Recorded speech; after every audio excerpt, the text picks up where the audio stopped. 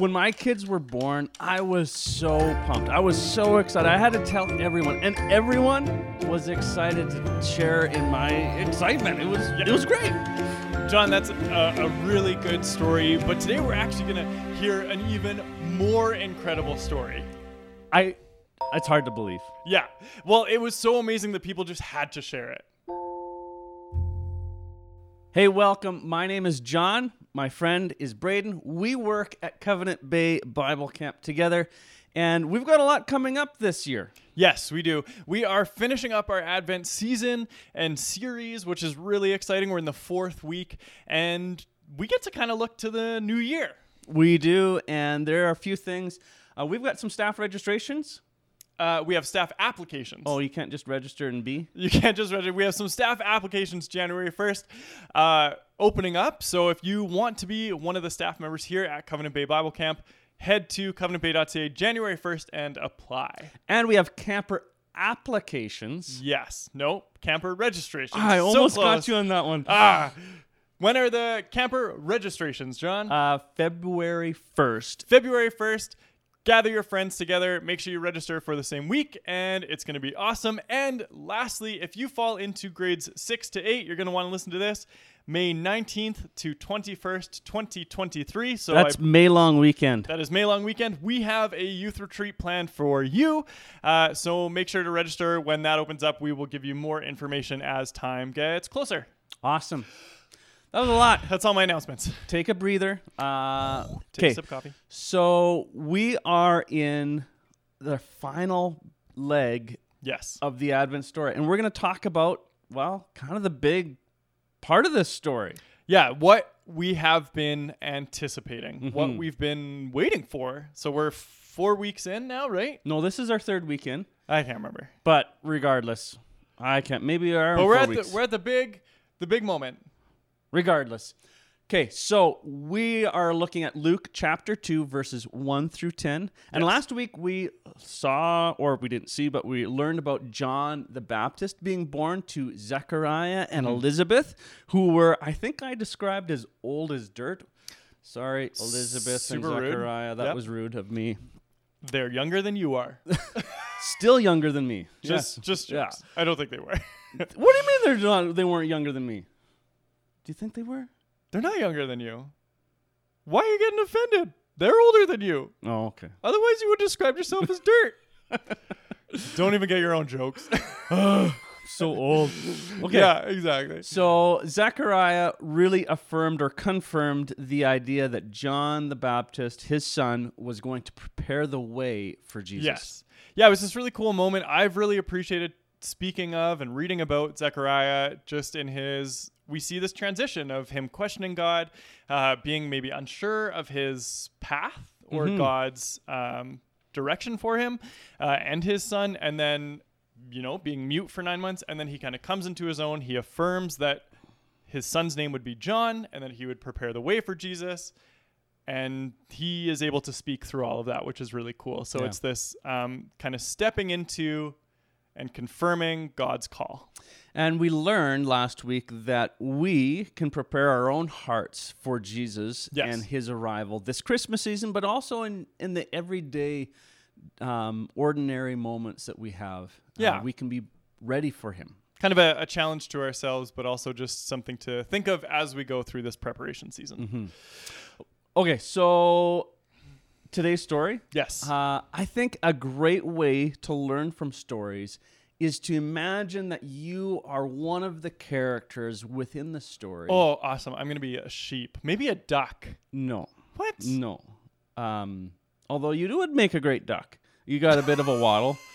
I was not going to ask where you were going with that, but then, all right. Yep. I just went there. Okay, so imagine that you are one of the characters. And specifically today, we're going to imagine that we are one of the shepherds. All right. I can do that. So let me read the story. I'm going to read it in its entirety. Okay. Luke chapter 2, verses 1 through 20. Okay.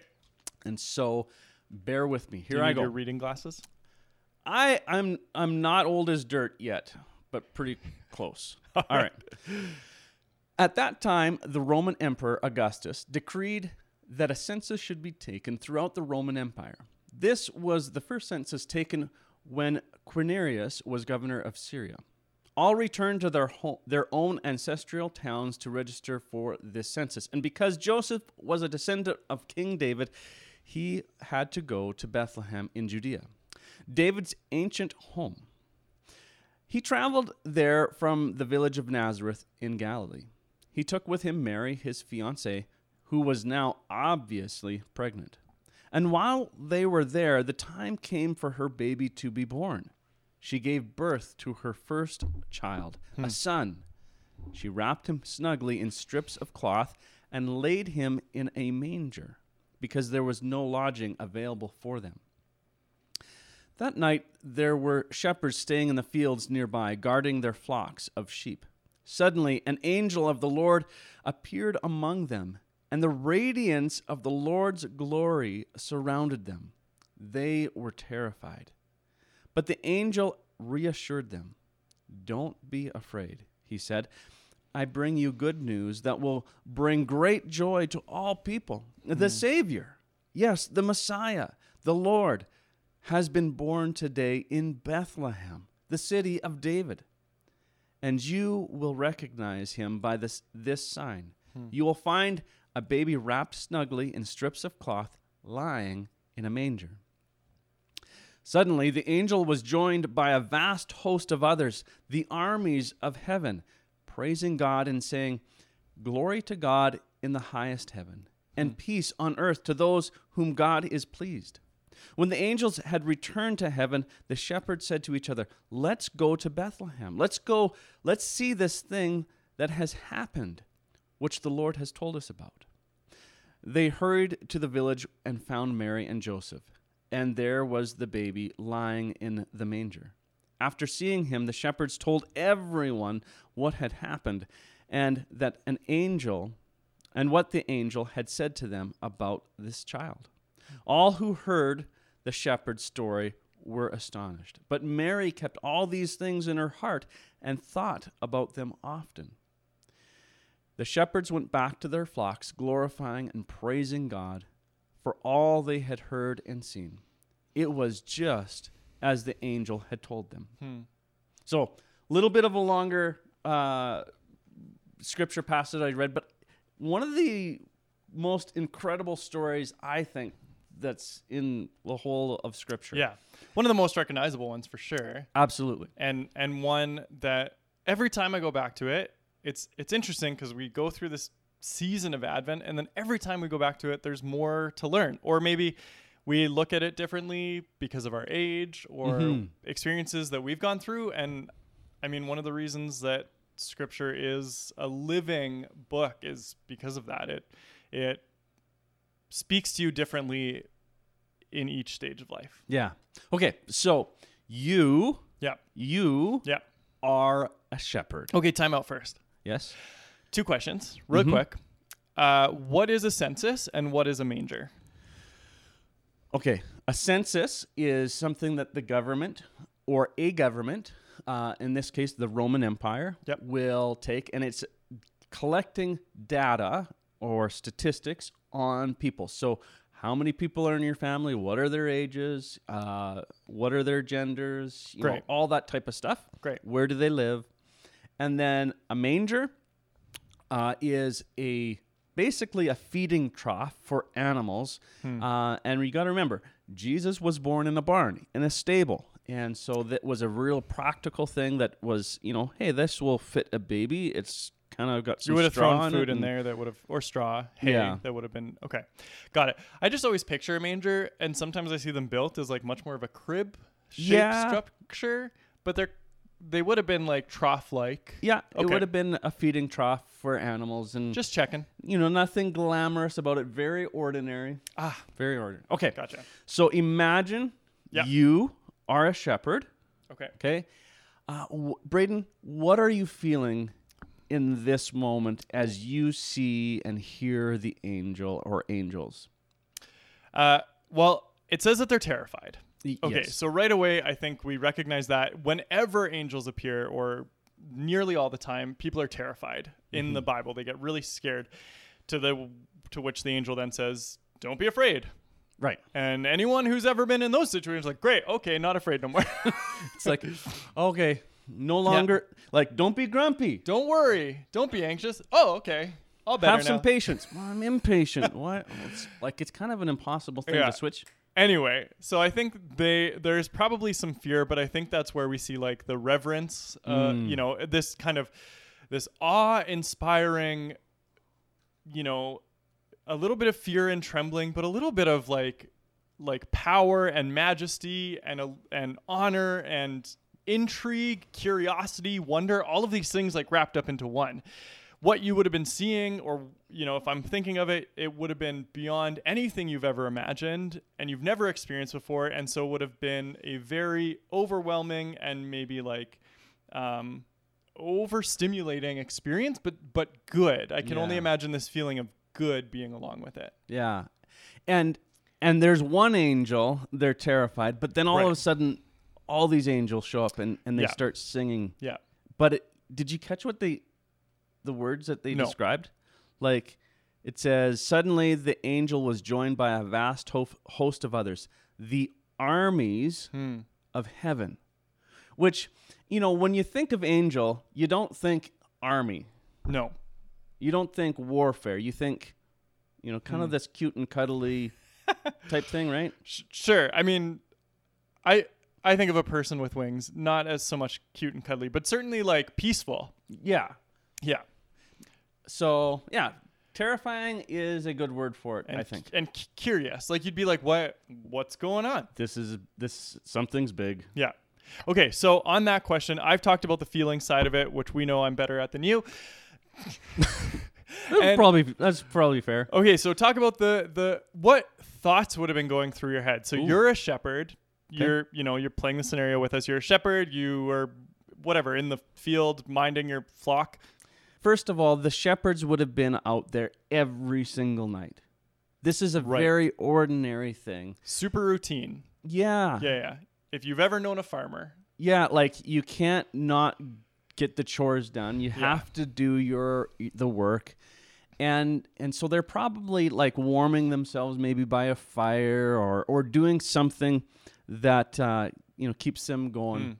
Cool. And I have to think that there is this idea that, like, why us? Why me? Why are you bringing this message to me? I am just a shepherd. I'm not wealthy. I don't have a bunch of influence through power or position or status. I'm not anyone of significance. Angel, why are you coming to me? I'm just so ordinary. And I think that's such a beautiful thought because that really kind of gives some foreshadowing of the type of people Jesus was concerned about. Surrounded himself with. Yeah. Like people he like partnered with ministry and even. Yeah, like totally obscure, ordinary people that the world didn't necessarily think much of. Yeah. People who wouldn't have held much influence. Yeah. I like that. I appreciate those thoughts. So that we've done the thinking and the feeling as the shepherds. Yes. So let's carry this forward now. What do we learn from this experience, or more so, what do we learn from their experience here? Well, I think there's two things. And so the first thing that I would highlight is go and see, right? So the shepherds said, we got to go see this for ourselves. So they went into Bethlehem. They had to find Jesus. Now, remember, the village of Bethlehem is small. Right. It's not big, so there's only so many stables around. And they're not going in a way that's like, well, we got to see this ourselves. We don't believe you, right? It's excitement. Is that correct? I would think so. Or curiosity leading the way, kind of. Yeah, like This is God announcing the birth of his son. Question. Yes. It's one thing to see that play out in the story today. Yeah. Really practical because they could physically go and see Jesus, the baby. How do we do that today? Because it's not necessarily like, well, I'll be back. I'm just going to stop in at Bethlehem at the stable to see Jesus and then, have my experience and then I'll come share that with you. Like that's not an option. That's not a reality. That's not an option for us today. at least not that experience. How do we do that today? It's a good question. How do we go and see? Yeah. Spitball here. No spitballs. I'm spitballing. Snowballing. I don't know what they call it. You can think. I'm thinking. So here's where I would consider that in terms of the experience that we can have with Jesus is, one, we know that we're all created in God's image. Right. Which means, and we know that we carry the Holy Spirit with us. Correct. I think that's another thing we spoke about in this Advent season. So actually, we can experience Jesus through other people.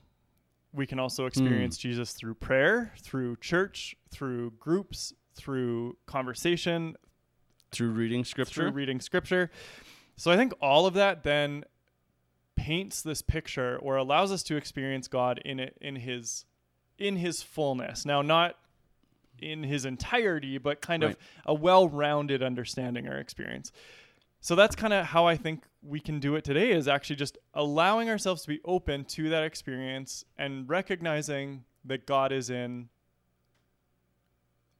our day. God is in the people that we're friends with. He's in the things that we do. He is in the commute to and from school or to and from work. He's just in those little mundane or regular moments, and we can experience him there. I really like that.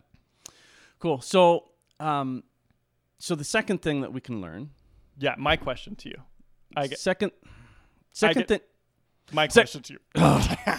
Okay, so if that's how we go see or experience God, John, then what do we do? How do we tell people about that experience? Okay, it's a good question. Which would be the second thing that we can learn. Right. So go and see. Yeah. Go and tell. Gotcha. I think the reality for us is it just takes a lot of courage. And I'm not going to beat around the bush to make it sound more easy or more grand than it is. Right. It just takes courage. It's scary at times to tell others about Jesus and our experience with him. I think the other piece on that, though, is in the midst of what may feel like a very ordinary story that we have, most of us have not seen angels like the shepherds did announcing some significant thing. Right. But we do have significance within our story. And the significance within our story is Jesus. And so I think we can't shortchange the significance of our story that's wrapped up in Christ, and being willing to share that. And I think the more we understand the significance of it, the easier it is to have courage to share. I like that. Growth Tip Time! Growth Tip Time! So our growth tip is a way for each of us to grow in a relationship with Jesus. Okay, so where do you think God might be doing something? Where do you think he might be working? And how could you maybe go and see that? That's a great growth tip, is really just ask yourself that question. Where is God doing something? And then encourage yourself, force yourself maybe, to go and see for yourself. And remember that it's might be ordinary, but it's probably has a lot of significance. And as you understand the significance of it, you'll have courage. It might even be something that you've already experienced, or a place that you've been, a person you've talked to. But if you shift your perspective and say, where is God working here? We can learn a lot just from that. That's awesome. Guys, remember, there's nothing more important than a growing relationship with Jesus Christ. Remember today to go and see, and then go and tell people about it. Thank you so much for being a part of the Bible Story Podcast this week. We love you guys. Stay tuned for the discussion.